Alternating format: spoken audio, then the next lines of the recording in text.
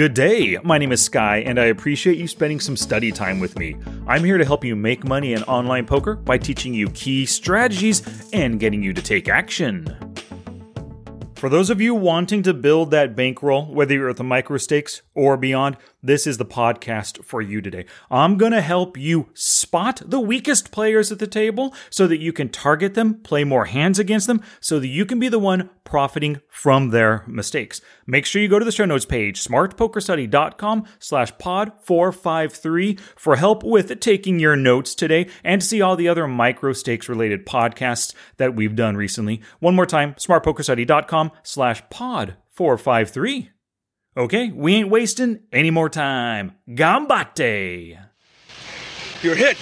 You're bleeding, man. I ain't got time to bleed. Oh. Okay.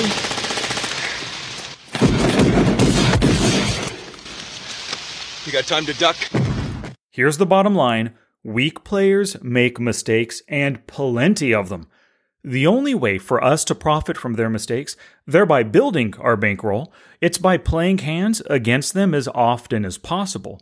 And let me tell you something, taking chips from weak players makes poker so much more fun. It's kind of what I live for when I'm playing any given session.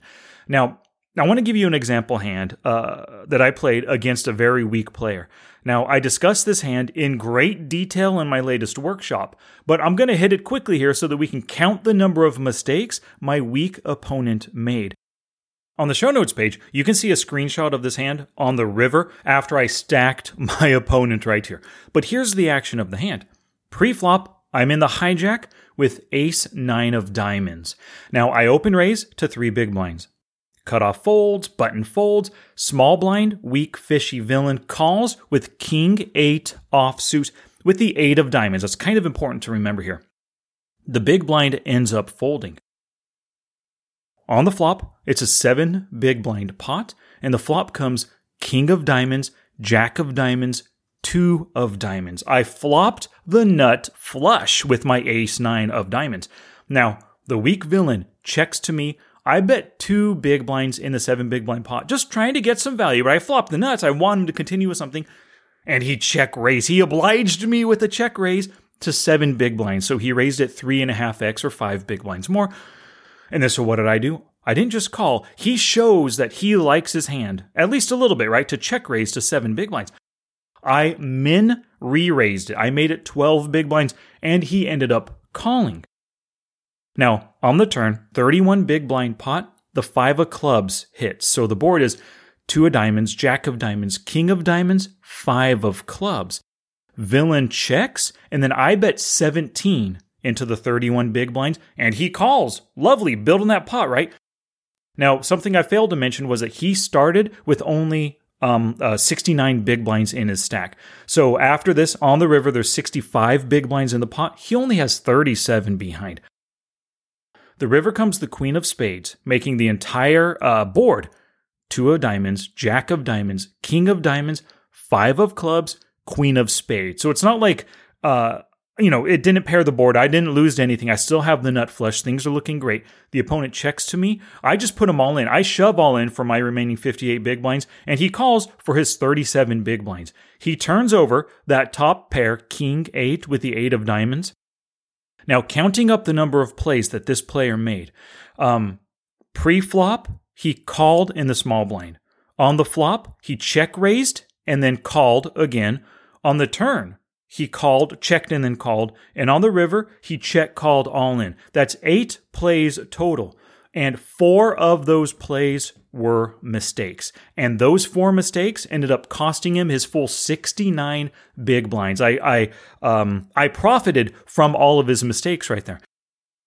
In the workshop, I break down why those 4 specific plays were mistakes. And if you go to the show notes page, you can see what the plays were that were mistakes. Actually, I'll just tell you right now. His defense in the small blind with king-8 off, mistake number 1. Check raising it to 7 big blinds and then calling with the top pair weak kicker, those are mistakes 2 and 3. And the mistake 4 was check calling all in with the top pair weak kicker. When a straight got there, already a flush is possible. All that jazz, terrible call by him. But 4 mistakes led to me making all that money. There are 2 key takeaways from this hand. Number one is that this weak villain's 4 mistakes earned me his 69.4 big blind starting stack. Absolutely important, critical to think about here. Key takeaway number 2, I profited from these mistakes because I was in the hand against him. Now, I'll teach you pretty soon how to play more hands against weak players. But first, we got to discuss what makes them weak so you know what to look for. So weak players, or maybe for the rest of this podcast, I'm going to call them fish. Fish have many of the same characteristics. Now, this list, I'm going to give you a list of 10 indicators that you're up against a weak player. It's not a comprehensive list, and not every fish has all of these tendencies. But if you do encounter a player with 3 or more of these tendencies, there's a very good chance that he is a weak fish worthy of targeting. Indicator number 1 is that fish play way too many hands. They love seeing flops with anything suited, right? Anything connected, and any high card hand like my opponent did with the King 8 offsuit. Fishy players, their goal in life and their goal in poker, they love hitting sets. They love hitting 2 pairs. They love hitting straights and flushes. So they play a ton of hands pre-flop to see that flop and make big hands. That's the goal. Now, fishy indicator number 2, fish can be just too passive. So re-raising without the nuts is something that fish rarely ever do. Instead, they're happy calling all 3 streets with an under pair hand or even a top pair hand, or calling pre-flop on the button with pocket queens, right? They make that kind of call because they want to see the flop, and as long as there's no ace and no king on the flop, boom, now they can start betting or raising, but they're a little bit too cautious pre-flop, so they play that passively. Now, indicator number 3, fish can be too aggressive, opposite of point number 2 of being too passive. Some fish, and these fish I think of them as maniacs. They play just way too many hands, but they cannot take the foot off the pedal. They spew chips to get you to fold street after street and making oversized bets and weird-sized bets even, but just throwing out too many chips out there because they don't recognize the sign that they're beat, and you're just letting them hang themselves with bet after bet by just check calling or calling in position. Now, indicator number 4 is that fish limp and over limp into pots. Indicator number 5, fish make bet sizing mistakes. Now, here's something I see all the time, and I could never imagine myself doing this. There's an open raise. There's 2 callers. The fish looks down at pocket aces, and he 3-bets to 6 big blinds. There's no way you or I would ever be making that play, right? You've already got 3 players invested into this pot. You make it only 6 big blinds more, only maybe 3 big blinds more, making it 6, you're missing out on value. But fish make sizing mistakes like this all the time, not just pre-flop, but post-flop as well. Indicator number 6, fish play from any position with any hand. So they're just not positionally aware, kind of like we discussed in last week's episode number 452. Indicator number 7, fish defend the blinds way too often. They think to themselves, hey, that's my money. You're not taking it without a fight. So, of course, they got a call. Indicator number 8, fish only play their cards and the board. They do not care about your range, future streets, future cards, stack sizes, position, player tendencies, or even other players still left in the pot. Now, indicator number 9, fish play against anybody. They open raise, they face a 3-bet. They don't care if the 3-better's in position, or maybe if he's even the best player at the table. They open raise with King Jack suited, and there's no way they're going to fold and give up on those 3 big blinds, right? And indicator number 10, fish are calling stations. They call too often pre-flop just to see the flop. They overpay on flops and turns with weak draws to catch their hand. And they can't fold any top pair hand on the river just in case you were bluffing the entire way. So now that we know the 10 indicators, the 10 most common indicators of fish, like I said before, that wasn't a comprehensive list. There are other ones that I didn't mention. But now that we know what to look for, we need to find weak players on our tables. The first thing you need to do is always tag any fish as you're playing with them as soon as you notice that they are a fishy player. Now, when I say tag the fish, I I do 2 different things to tag my opponents. Or 3 different things, I apologize, 3. Number 1 is I assign a color to their HUD panel. And I use the color green with the note editor in Poker Tracker 4. So if you look at the Smart HUD, right, you'll see a green border around the HUD. Now this helps me quickly identify them without me having to look at their name or any statistics. I see the green, I know that they're a fish, I know that I should be targeting that player. Now the second thing I do is I assign a fish symbol to them if the software allows. Now, America's Card Room does allow it, right? You can choose a little symbol next to your players, like a die or an eagle or a rock. I can't remember all the symbols, but one of them is a fish. Assign that fish symbol to the fish. That's just another quick indication of their fishy tendencies that you've spotted in the past. And the third way, if your poker site allows it, once again, just like assigning a fish symbol, sometimes sites allow you to play or to color code the player name box. So if you have Bob123, you color code the HUD, put a fish on him, and then around his name, Bob123 with the stack size on the table, color code that green as well. So boom, 3 indicators that he's a fish. You're going to be hard pressed to miss those indicators and not realize that this is one of the targets at the table. Now, that was the first thing, tagging the fish when you play with them. The second thing you need to do is table select for fish. I discussed this in detail just a few episodes ago, podcast number 445, link in the show notes page for today. But very quickly, when you hop on a new table, you need to find the fish right away. So of course, if you've tagged the players before, quick and easy to spot them, right? But maybe you play on an anonymous site, or you haven't played a lot against the players. You have all unknown players at your table. You have to pay attention in the first 3 rounds of play. 6 max, that's 18 hands. Full ring, that's 27 hands. I guarantee fish will let you know that they're fish within those first 3 rounds, often within just the very first round.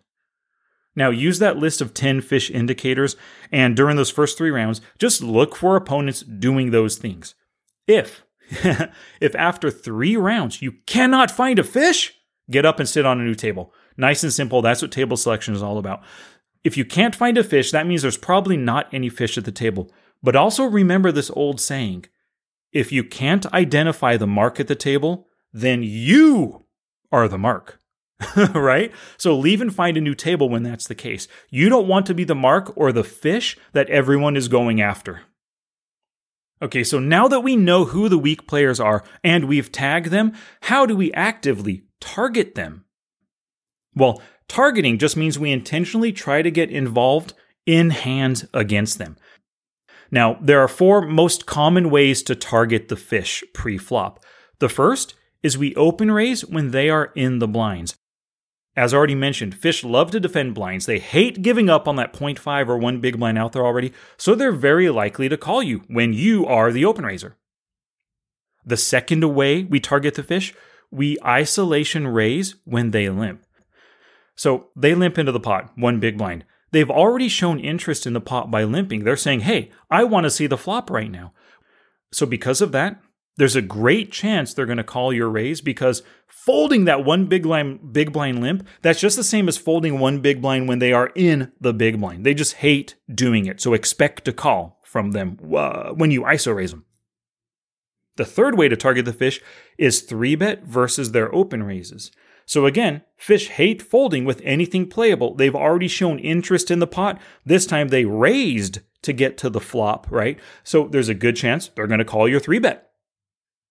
And lastly, raise to a size that will get only the fishy players to call.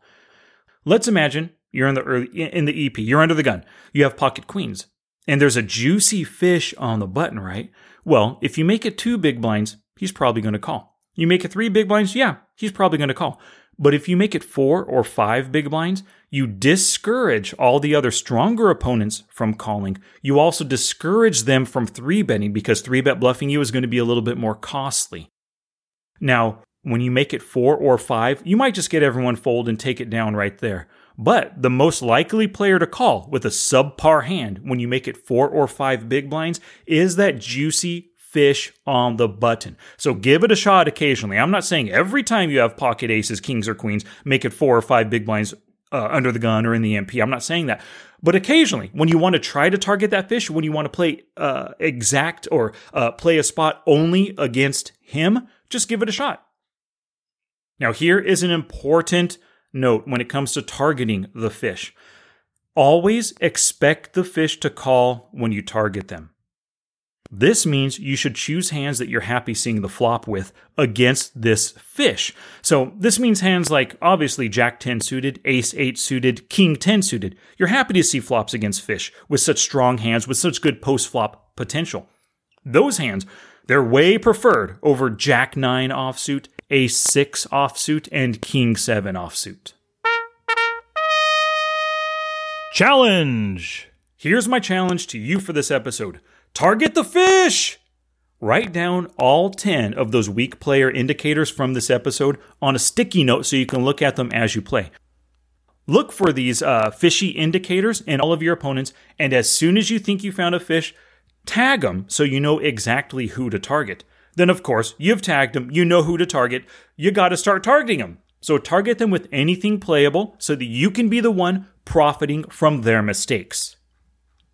Now it's your turn to take action and do something positive for your poker game. Oh, that's it now. Get out there and be somebody. Go write a book.